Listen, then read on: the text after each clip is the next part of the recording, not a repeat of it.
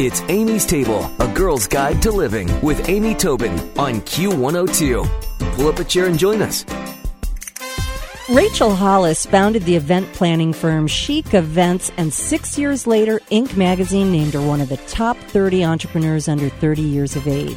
She's the founder of thechicSite.com, where readers can find recipes as well as party planning and lifestyle advice. And she's a regular contributor for the Huffington Post and Pop Sugar. And she's appeared on The Rachel Ray Show, The Talk, Extra, and many more shows. She lives in L.A. with her husband and 5 children, and she's joining me today on Amy's Table to talk about her book, Upscale Down Home, Family Recipes All Gussied Up. Hey, Rachel, welcome to Amy's Table. Thank you so much for having me. Well, you know, the title alone is so catchy, and I have to ask you, what drew you to writing about, down-home recipes and how to jazz them up? Yeah, so I, believe it or not, I actually grew up on a street called Weed Patch Highway. I grew up out in the country, very small town. Family on both sides is from Oklahoma.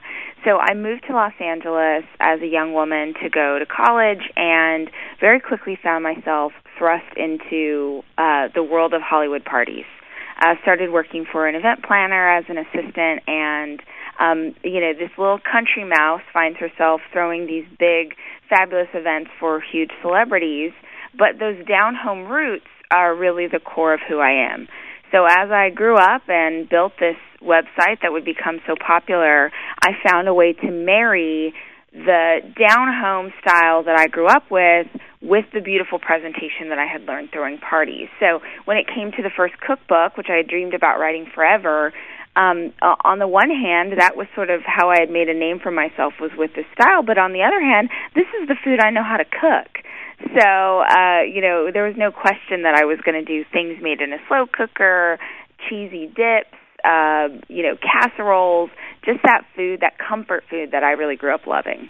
Well, and it's funny because people resonate to comfort food. So, it just makes so much sense. I love this, and I love your story. I have to ask you, when you found yourself doing suddenly really swanky events, did you just naturally sort of discover a hidden wellspring of talent? Or, because you probably didn't grow up around a lot of swanky. Oh, Lordy. Just imagining me at those first events, like in my ill-fitting black dress and, the shoes that were from Payless 3 seasons ago. No, I was anything but someone who fit into that scene. But I am, part of that, I think, the Southern, work ethic. My grandparents were migrant farm workers, some of the hardest workers I will ever meet in my life. Wow. So they really taught me work ethic. You buckle down, you figure it out, you find a way.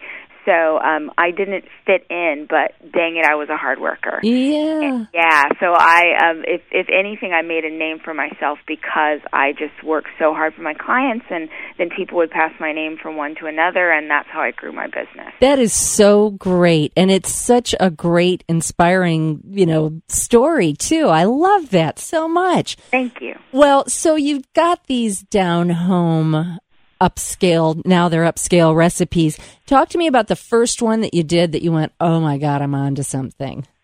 Well, I think the one that is, it's worth mentioning, it's definitely in the cookbook, and it's one of the most popular, it is the most popular recipe on my website. 1 million people have come to the site. I'm not exaggerating that number. That is an actual number. And printed off the recipe is the balsamic pot roast.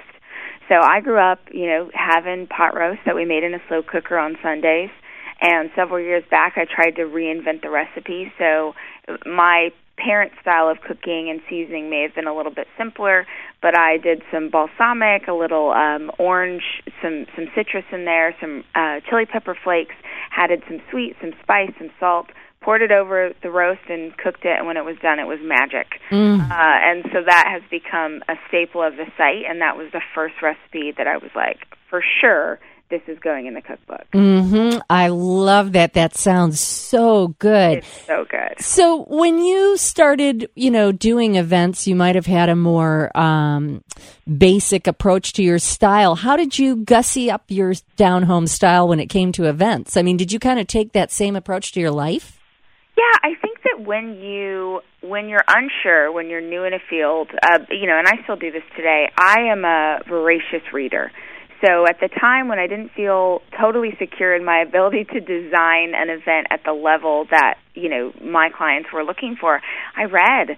I got every magazine on architecture, design. I read books. I sort of tried to model peers who had come before me and had done a really good job. So I am self-educated, and I just kept looking around until I found the answers. And I think towards, once I had gotten a couple of years into the business, I really started to incorporate the style of this upscale down home. So you would have the centerpiece that was, $500, and it would be on a tablecloth that we use. We got the tablecloth from the Home Depot. We would use paint drop cloths. We really tried to incorporate things that would surprise you or that were funky in design, and it was always a mix of highs and lows for me. I love that. That was my life in real time. Yeah, I love that. And you see, your sincerity and your authenticity are what make it so appealing and inspiring and also approachable. I think there's nothing more fun. I remember when first mini sliders and things like that came out. I was at a holiday party, a New Year's Eve party. Everyone was in black tie, and we started eating these teeny tiny hamburgers. And I remember thinking, okay, this is way more fun than if they were passing, oysters on the half shell or something. And I think that's it, is we're reaching kind of a point where we all want to be sort of not the yoga pants theory, but, we want to go out and be comfortable, but still have it be really special. And I love this whole idea of taking something down home and upscaling it. Give us a couple more examples of things that you had in your family history of recipes that you gave a twist to in the cookbook. Yeah, I think for me, I really wanted the chapters themselves to resonate with the style of food that I grew up eating. So, whereas another book you might pick it up and it's entrees, appetizers, things like that, I really focused on the style of food. So there's an entire chapter on dips, because I love a dip. There's an entire chapter on casserole recipes, slow cooker recipes. One of my favorite chapters is the leftover chapter. We grew up with not much money at all, and my mom was the queen of reusing leftovers. So there's an entire chapter of recipes you can make using the leftovers from other recipes in the book. So we want to really take you from not just sort of reheating that pot roast, but giving it a totally different flavor palette and using it in a completely different way. So, that's something that weaves itself throughout. The dessert section's really fun. Cookie pudding pies and, banana pudding, something that was so popular for me growing up. But the spin on that is the presentation. So instead of it being in one big bowl, we're serving it in these beautiful little parfait glasses, which make it so fun for a party. So I'm always trying to think of, how can I reinvent this either with the ingredients or the presentation? So you're going to feel really comfortable that these are all recipes you love, but they've got a little spin on them that you might not have thought of before. That's just really clever stuff. If you're just joining us, we're speaking with Rachel Hollis about her book, Upscale Down Home, Family Recipes All Gussied Up. And of course, she is the founder of the ChicSite.com, where 1 million people have downloaded her balsamic pot roast recipe. So the balsamic pot roast is very popular. What else do you find your readers are hungry for? Well, the spicy corn dip it battles that pot roast for supremacy. It is so yummy. It is such an unexpected recipe. I actually got it from a friend of mine. It's got a kick of heat with some chipotle, a little crunch with the veggies that are inside it, and you bake it up to a bubbly brown deliciousness and eat it with tortilla chips. It is such a winner. Oh my God, that sounds good.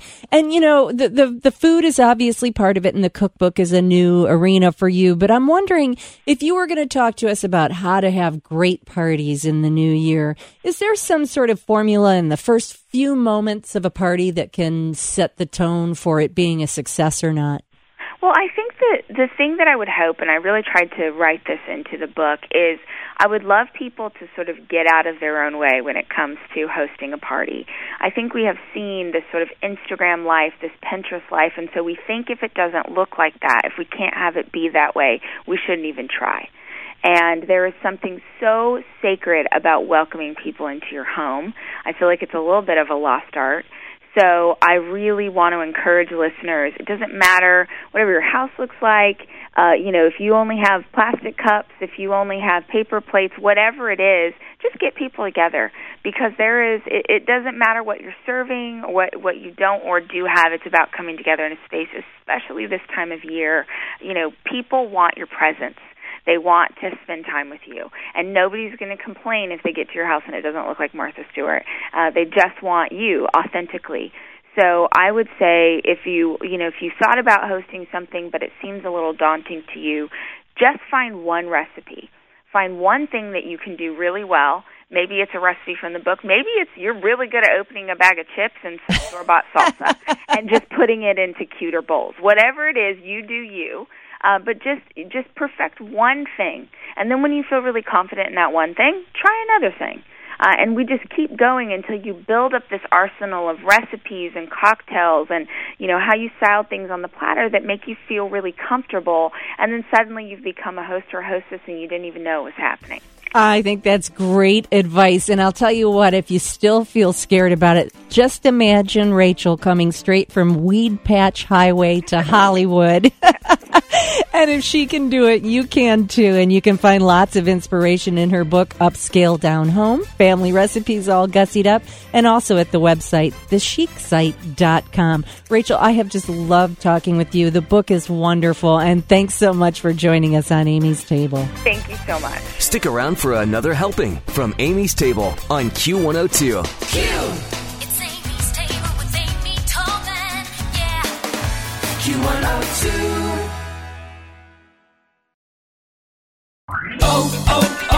O'Reilly. When you need auto parts, O'ReillyAuto.com is just a few clicks away. We offer convenient options for you to get your parts quickly. Order online and pick up for free at your local O'Reilly Auto Parts store. We'll even bring it out curbside. Or you can have your parts delivered right to your door with free shipping on most orders over $35. Visit O'ReillyAuto.com. O'Reilly Auto Parts.